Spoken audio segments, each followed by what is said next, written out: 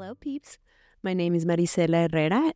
I'm your host, and shit, I just quit my job. Still feels funny to say. How many times have you heard someone tell you that if you do what you love, you'll never work a day in your life? I've heard that many, many times, but yeah, that's kind of bullshit. If you ask me, it's completely unrealistic to think that you'll love what you do every single day. However, I do think it's true that if you work on something you're passionate about, work becomes part of your life in a way that is really fulfilling, a way that gives you drive and excitement and energy to get up in the morning. Not every day, sure, but most days. And even when it sucks, there's a reason for you to get back to the grind. The conversation I'm sharing with you today kind of embodies this. Ilana Rai is the founder of Ettrick Girls. I met her a few years ago since we were both in the women and girls space, and we hit it off. She's really smart, she's fun, she's incredibly passionate about her work, which is something I've always admired. And since I was so passionate about my work and we had lots of stuff in common, we kept in touch. Funny thing with Ilana, and what I didn't know, is she was passionate about her work even before she was doing the work she's doing now. So she actually has had a career where she loved what she does, even if those things had been extremely different. She was doing something else, and then life happened. I can't wait for you to hear her story. She says she's an unlikely founder, and I don't know. After seeing all that she's accomplished, I think she always had it in her to become a founder, as long as it was doing something that she loved. So, hope you enjoy my conversation with Ilana. We get to talk a lot about how to get started when you're coming through to building a vision, an idea, something where you think, there's a problem that isn't being solved. And particularly when there's a mission behind it. So, right up my alley. Hope you enjoy it as much as I did. See ya.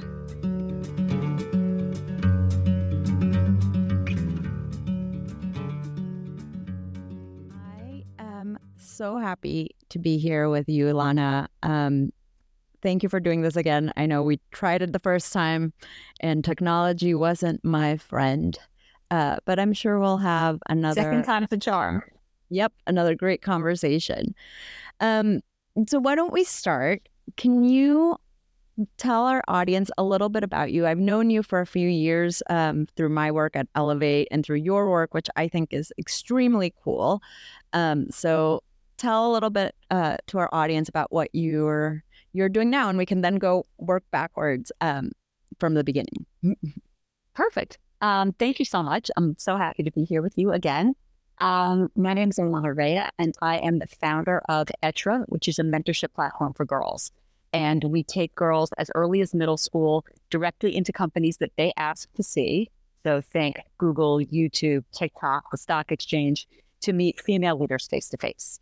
Être in French means to be, and the idea is to show girls really early everything it's possible to be. I love it so much. I've always been a fan because I think, if I had that, it would have made a big difference to actually think about all the things you could do. And honestly, right now, as I'm going through my journey, I'm not a kid anymore, clearly, but it's nice to kind of understand what other people are doing. Mm-hmm. You were not always doing this, which is what we're going to talk about. So tell me a little bit about your journey before and how you got started into this world. Yeah. No, and you and I have talked about this. I am the most unlikely founder. and I'm sure a lot of people say it, but I swear it is true with me. From the earliest days, I wanted to be a lawyer. And looking back, so much of that is because I had an amazing mentor. My grandmother was a lawyer when women really were. She graduated from Brooklyn Law in 1936, one of the only women in the class. And I just always wanted to be like her. I wanted to look like her and dress like her and go to court like her. And so there was no surprise when in high school, I was gravitating towards a pre-law college major. I went to Smith. I was a government major. I spent my junior year with the Judiciary Committee at the Senate. It was just all in that way. I went to law school, loved it, and went straight to the practice of law. So I went to a big global law firm in New York. I did mergers and acquisitions, and I was the happiest, nerdiest lawyer ever. So never did I think I'd be doing anything different, truly. It was very planned. Like it clearly was very planned, right? Like you do A to get to B, to get to C, to get to D, and then you keep going.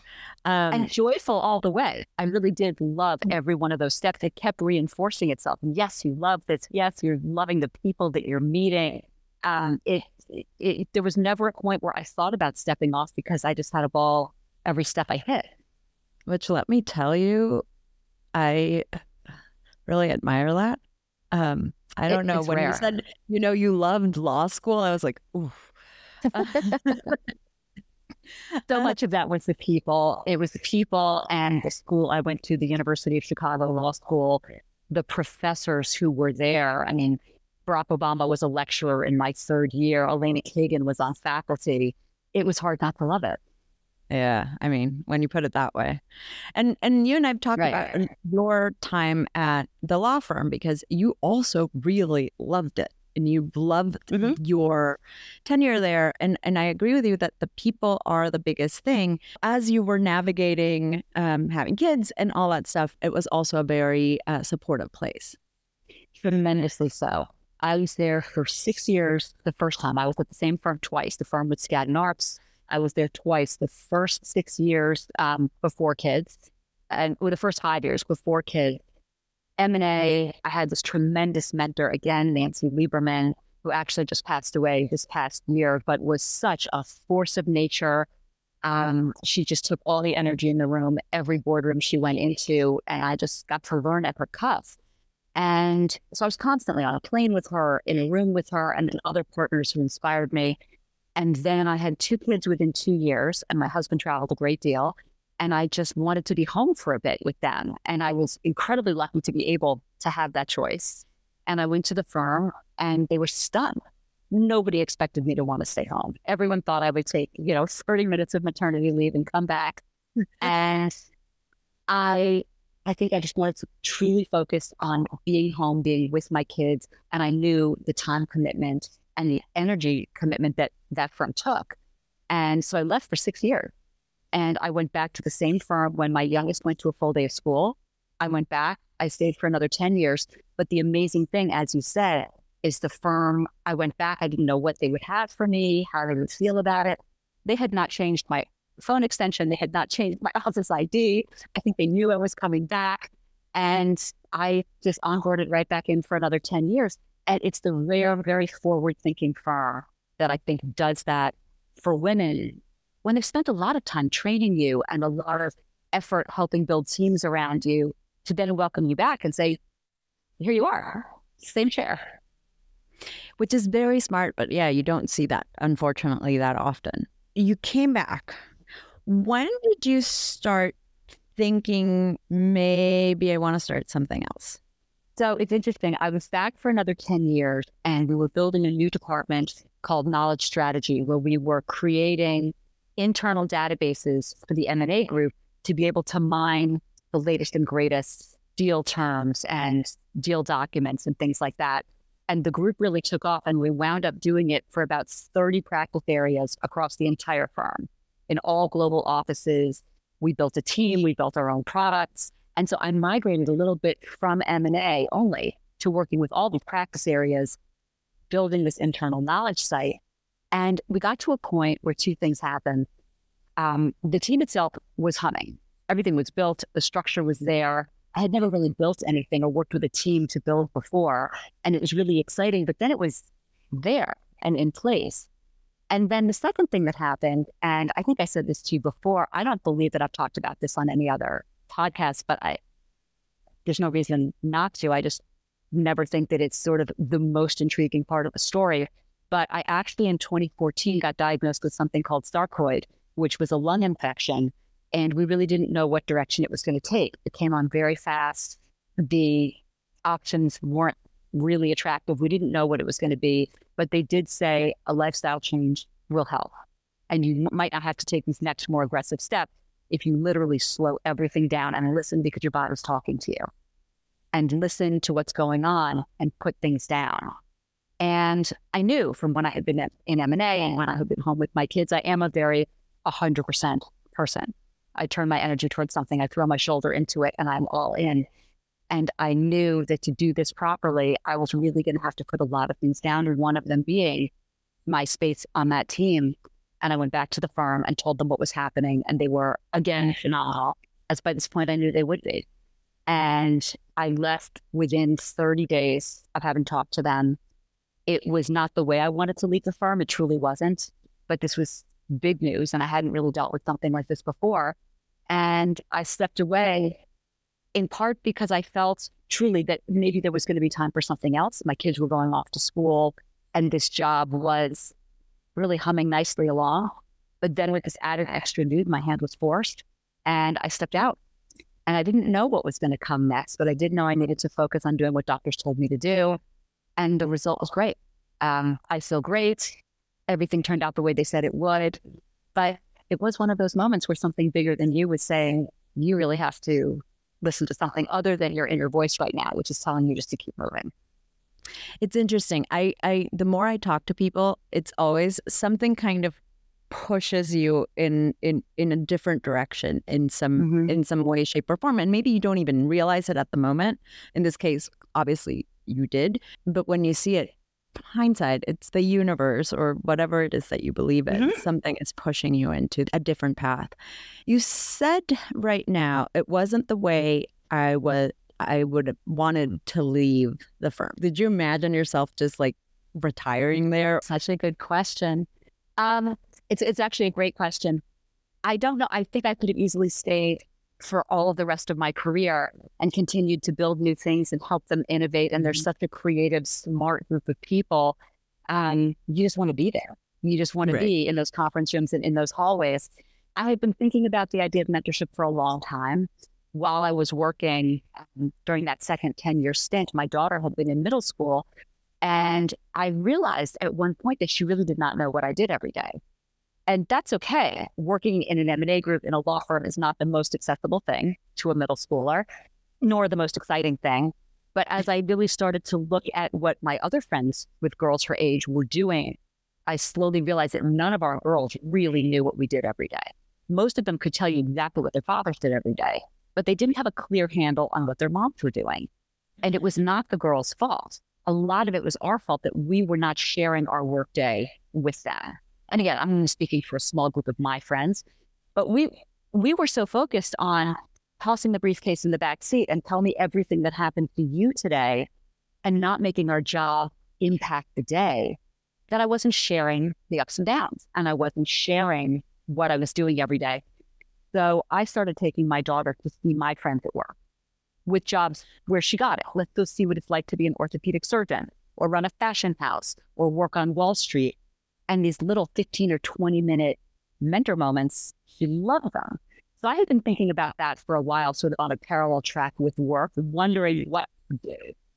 I didn't start anything. I took that whole first year, 2014 to 2015, to do exactly what doctors told me to do. But after that, I think I started thinking seriously about building something for mentorship. Had I stayed at the firm, I might have always had the interest. I might have done some small things with girls here or there. I don't know that I would have tried to build something. Yeah, I'm sure you would have found a way to make that passion come to life. But yeah, it would have maybe looked very different. Since you had this moment or this, very significant life event that made you change your path. How did you grieve in any way when you were like, oh, I'm going to have to go? I don't think so. I think it was a very clear-cut decision. It was the right decision. I knew it. The firm knew it. And I did feel like I had done exactly what I wanted to do there. I had had such positive experiences there with the partners and the associates and firm management, and had practiced and had built, that had worked with other practice areas, which was a newfound pleasure, which I didn't expect. I did feel like I had done pretty much what I wanted to do there, and there wasn't anything left undone for me. Could I have done more and enjoyed it? Absolutely. But I didn't have any unfinished threads there to pull. I think that's very important. It's interesting because you had left and come back and then left again. And so I think that kind of completes a very different circle than just the first time. And I was there twice as long the second time. So I really did have a long stretch there. Yeah. And so you start thinking about this mentoring idea. You're like, okay, there's something here. Clearly, this would be beneficial to girls. And I think, you can't be what you can't see. I truly believe that in that way. And it's very interesting that you said that girls they didn't know what their moms do, but they would know what their dads do. And I can see that after you started saying, we would throw the briefcase or just go into like your life. It's very true. The focus of the mom will change into the kid versus necessarily talking about what they're doing. And I never thought about it that way. Interestingly, though, I think where we saw that change was during COVID. You know what I mean? Like all of a sudden, moms were working more from home, and we were all at the kitchen table, and kids were doing their schoolwork, and moms were on Zooms. And I think maybe for one of the first times, girls saw up close and personal what it was like to watch mom work and hear her when she's leading a team or frustrated or, scoring a win or anything like that. And moms met the moment by being able to do everything from home. But girls met their moms as mentors in a whole new way during that slice of time, because we were all just seeing it face to face. That's, again, had not thought about it. I don't have kids, so it's very difficult for me to think about it. But I know as a person, you're very different. You can be very different when you're in work mode than when you're in home mode. There's going to be a generation growing up of kids who were home during COVID that will be very interesting to see. I think so too. Yeah. So you're thinking, have this passion. I think there's a need. How do you start? I didn't know what it was going to be. In the very beginning, I thought maybe it was an event.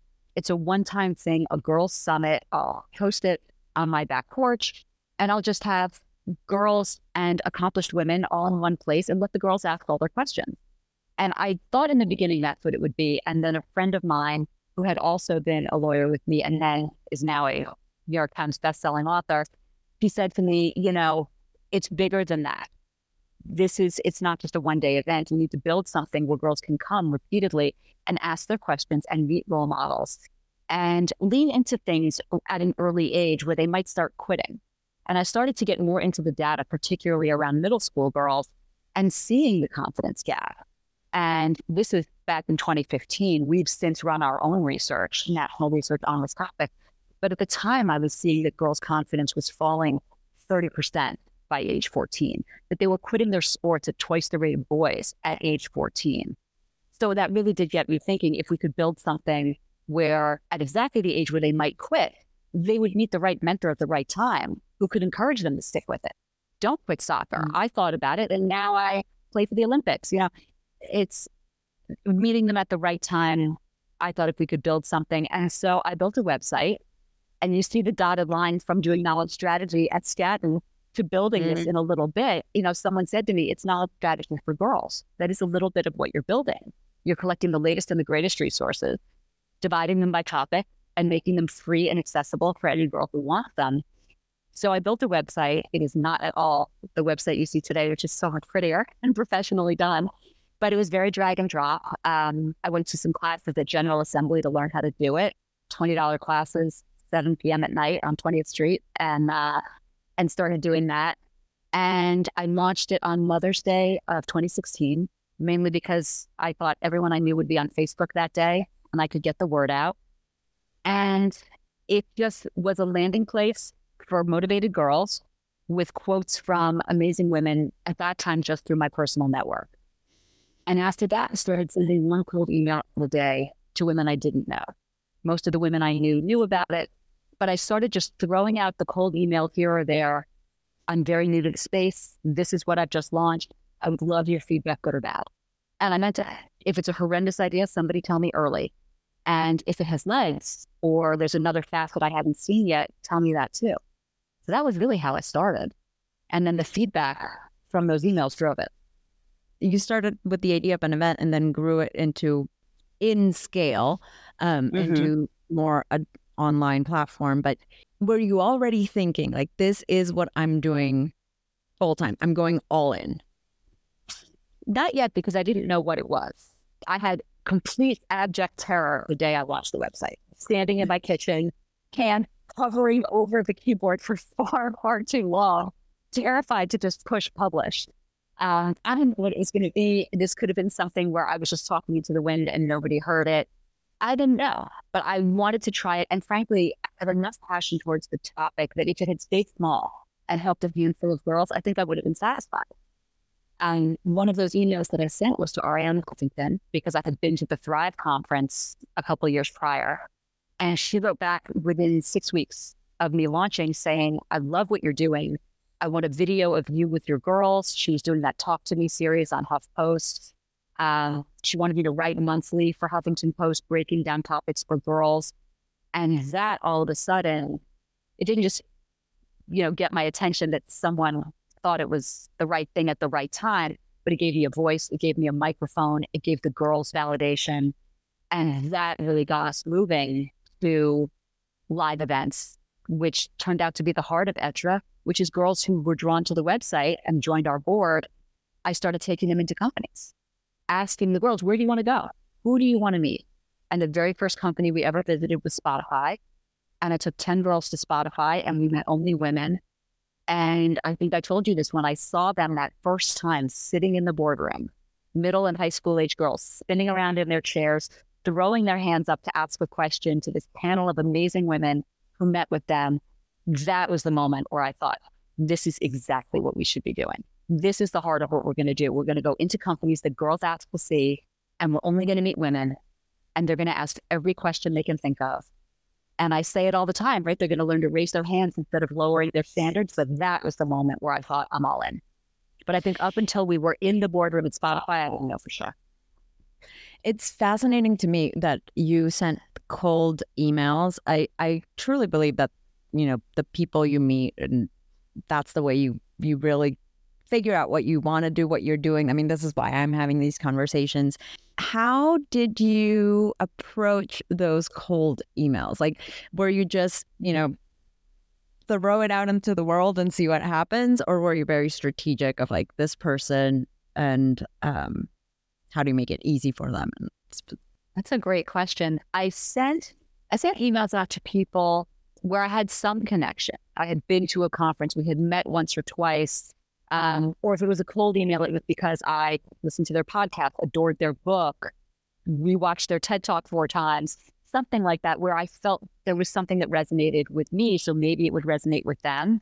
I kept the emails really short. The subject line was as crystal clear. And I always say that the subject line for an email is everything to me.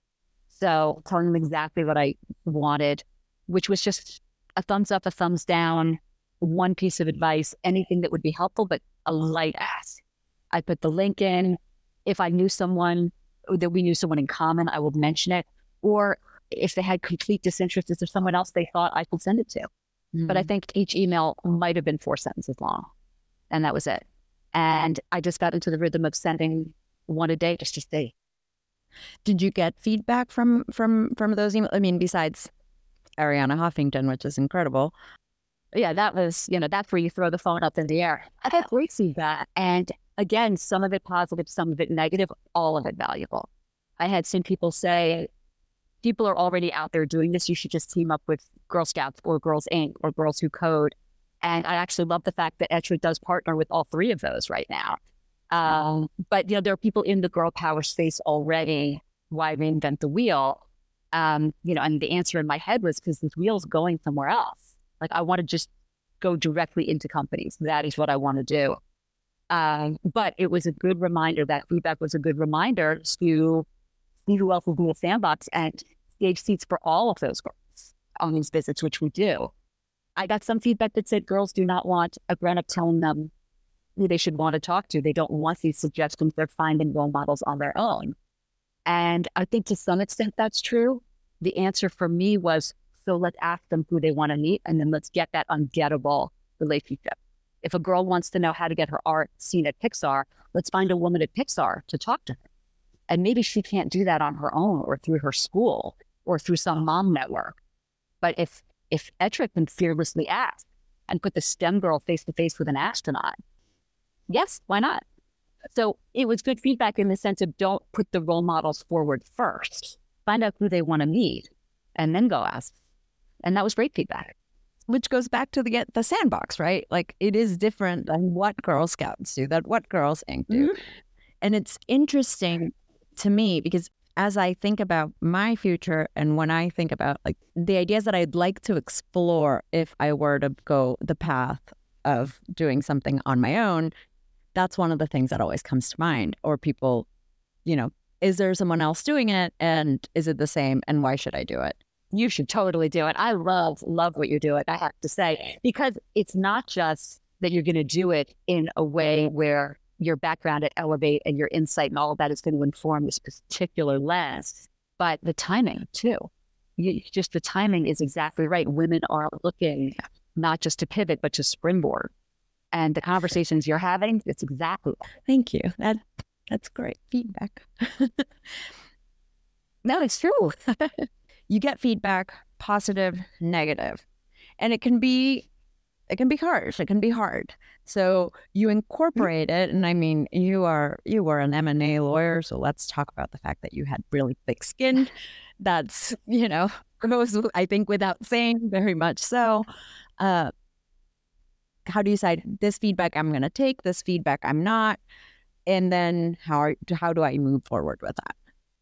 The feedback I care most about, and so we are 7 years old now, and the rate at which we've grown, I never ever could have predicted. But the feedback I care most about is from the girls, and we are growing with the girls. So when the girls said we want to go into these companies, we don't just want to interview women or have the quotes. We want to go into the companies. That changed everything.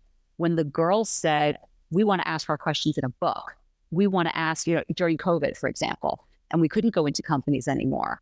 And I'm not a writer. I had no illusions about writing a novel any day soon. But the girls still wanted to get their questions answered. So to reach out during COVID to 180 women and ask, how do you get an internship at SpaceX? How can I network on TikTok? How can I prepare for a surgery career? What kind of research are they doing in space? All of these things, and have women at all of those companies answer in a book form. That was because the girls had questions. So that's the kind of stuff I want to lean into. We became a licensed TED club. I couldn't have predicted it, but feedback came from the girls. Again, during COVID, my spring musical's canceled. I have no fall soccer season. We have no yearbook this year because school's closed. And they're applying to college. And how are they going to show their passions? How are they going to distinguish themselves to that admissions office? And so now this is our third season. We've got girls doing TED Talks in 4 different countries because girls everywhere needed to be heard during that time. That's the feedback I care about, is being able to meet their needs where they are through a network of amazing women. And I will say, because again, I'm a fan, these girls are so good. Helped me when I was like, I really want to have girls on stage at our big conferences, and you would help me with some suggestions. And these girls are insanely good. Like it is wonderful to see them putting themselves out there like that. They are brave and they're motivated and they're deeply interested in something. But what's just as amazing is the network of women that you and other women have generously shared to say, yes, I'll mentor that girl during her TED Talk. Yes, she's going to write about Alzheimer's and art therapy, and I'm exactly the person who's done 3 studies on this, and let me Zoom with her. And then women come out of the woodwork to match their expertise up against some rising star's interest. That's where the connection is. And if I can just sort of be the shepherd for that, that's great. The girls are tremendous because they know that women are listening. Yeah, that's a good point. So what keeps you going really is the girls and what they're happening and what's happening with them and how you're helping them and that passion you have. Was there anything that, as you were starting particularly and kind of in that messy middle of I'm still figuring this out, that made you think, oh God, no, I should just stop and give up? I didn't know what would happen when they left middle and high school and went off to college. That was a big question mark for me. Is this just going to be an organization that serves this age, 12 to 18? Or do we have something to offer the older girl? And again, I didn't know the answer to that until we just grew with the girls.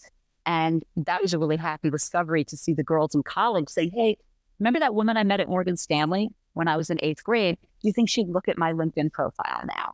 Remember that woman we met at Billboard? Do you think I can send her a resume?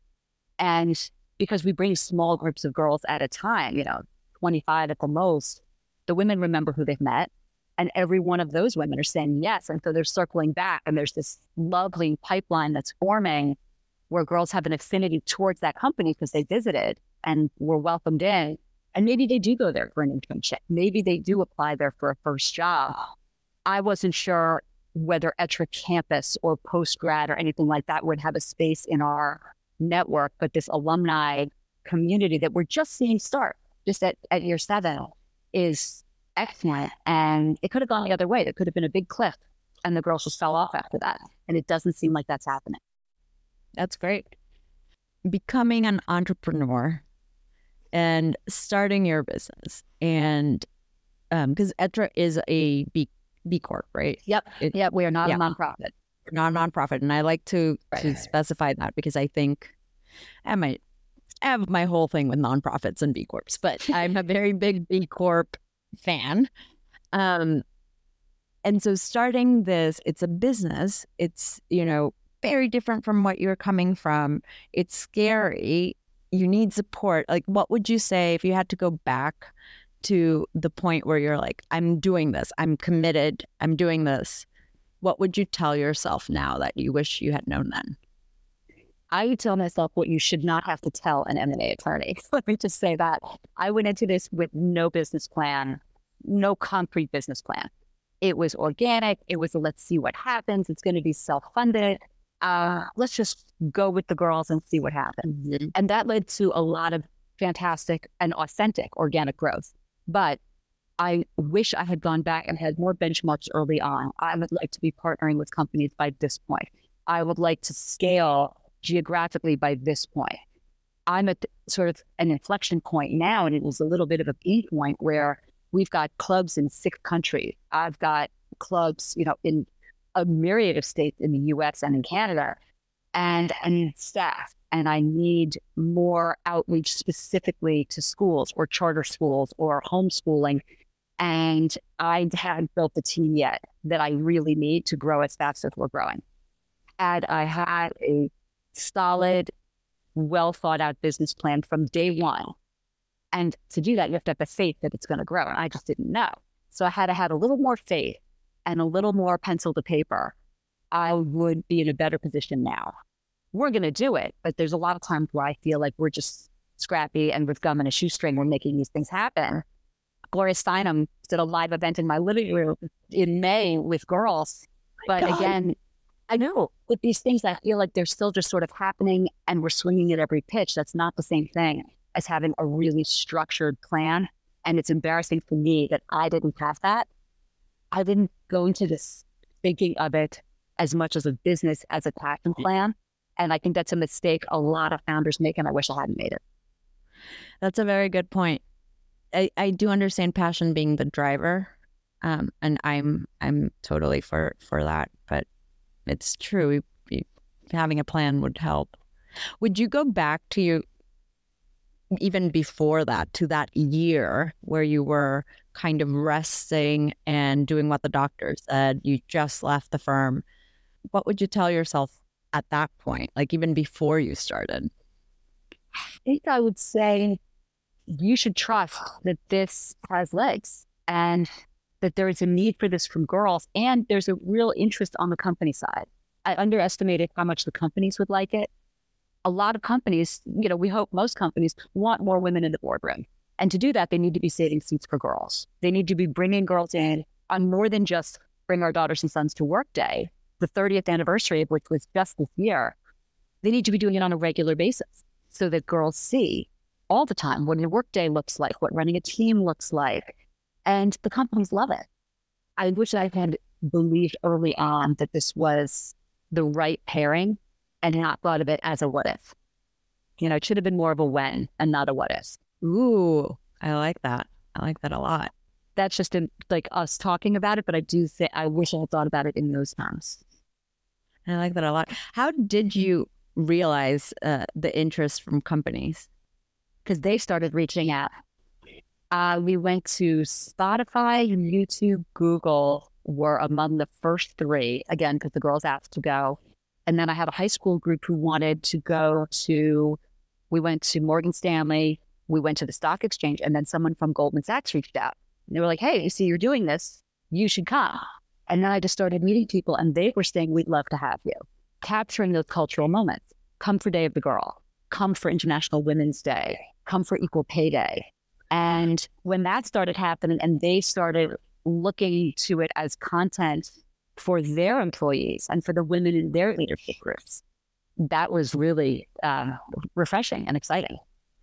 Yeah, I have mixed feelings about that. I like the fact that they're bringing in the girls and seeing it as a benefit also for their employees, because it really is. I just really have a real problem with companies just doing International Women's Day, Women's History Month. I would always say, like, I'm popular. I used to be popular. Right now, who knows? But I used to be popular in March and in September. So Women's History Month and Hispanic Heritage Month. So it's good to see that something like this is happening throughout the year, and there is interest throughout the year. It's true. And I look at those moments, I look at those moments as sort of the springboard. It's the start. Maybe that's how we meet that company. But then would they love to have us come back for Halloween so we can do something fun with our slogan, who do you want to be? Yeah. There's a million reasons why girls should be in the boardroom. And maybe it's tailored to that company, or maybe it's simply the industry itself. And girls want to see, more about advertising, more about finance. But I agree with you. If it's performative, that helps nobody. Yeah. But once we get in the door, we went to NASDAQ on a Monday to meet women and sit in their boardroom and ask our questions. And they invited us back to ring the bell on a Thursday. That had nothing to do with, it happened to be during National Mentoring Month, but it also was because the girls came in and the women were so impressed with the questions the girls were asking that they invited us back later that week. That wasn't performative. That was just enthusiasm. Yeah, I think is really great to see that it continues. Yeah. Because you never know. You never know. You kind of always knew this was your passion. Not always, but from, pretty early before starting, you knew this was your passion. Did you ever think of exploring something else, or was it always, this is the avenue? I think the interesting thing for me now is, where does this go from here? Could we, something like Factful, right? Could you team up with, retail companies and do little capsule edition with clothing inspired by girls? It's really cool. A set of sneakers with role model quotes on the bottom, and we're walking in their footsteps, or anything, but ideas that the girls could influence. And I love fashion. I have no background in it whatsoever, but could this be something where we go into that because the girls get to meet women involved in that? When we had women like Veronica Beard in the book, and then she hosted our book launch. But the best part of that evening was how many high school girls got to talk to Veronica Beard about how she started with her sister-in-law and all of that, creating that access. There wasn't really anything else I thought I would do. But again, I'm the person who never thought she'd do anything but practice law ever. I have a ton of interests. I love politics. I love what I'm doing now. I love seeing more and more women in senior leadership positions because I think we're just going to take ourselves somewhere good. But my question now is, what else can happen with this where the girls can go in all those directions? How do you keep yourself open to that, to like the ideas that may come? I'm trying not to swing at every pitch, as I said before, because I definitely went through a phase where I was like, yes, we will do that. Yes, we will go there. Yes, I will speak there. And you're one person. At some point, you can't do that. I'm trying to be more strategic. And, but at the same time, there are so many areas where I'm really curious, and I know the girls have that curiosity too, getting more and more into the space industry. I sit on the education subcommittee for the Space Station National Lab. And so every 2 weeks, I get to talk to astronauts and payload specialists and all of these amazing people. It's an area of deep fascination for me. Again, I have zero training for this or background, but the idea of getting more and more space-based resources from NASA, from the ISS, into schools, particularly underserved schools, where their science curriculum may not have that, but we can bring that in. That's a newfound passion for me, driven by the girls and the girls' schools and getting more girls and women into STEM. But I don't have to have that background to have a new passion for it and want to push that agenda forward relentlessly. Oh, I like that too, because it's about curiosity and about the goal. And then you go from there. Yeah. If someone wants to get involved or wants to support ETRA in any way, how they go about it? Our website is etragirls.com, E-T-R-E girls.com. We are at ETRA Girls everywhere on social media. You can find me on LinkedIn, DM, reachable any and always. And there's always some way for people to get involved. You can be a mentor in an area where you have expertise. You can bring a club to your school. You can host at your company. You can mentor one-on-one, especially for a homeschool club. There are a million ways to share inspiration and expertise with the next generation. And if it's a way I haven't thought of, I'm super open to that too. Amazing. Well, thank you. This was fun. I'm like, thanks so much. Thank you so much. I had a blast. They're such good questions. Thank you for listening to Shit, I Just Quit My Job. I hope you found this conversation useful and inspiring and maybe got a laugh or some ideas out of it. If you like the show, please rate, review, and subscribe. It means the world to me. Please share with your friends.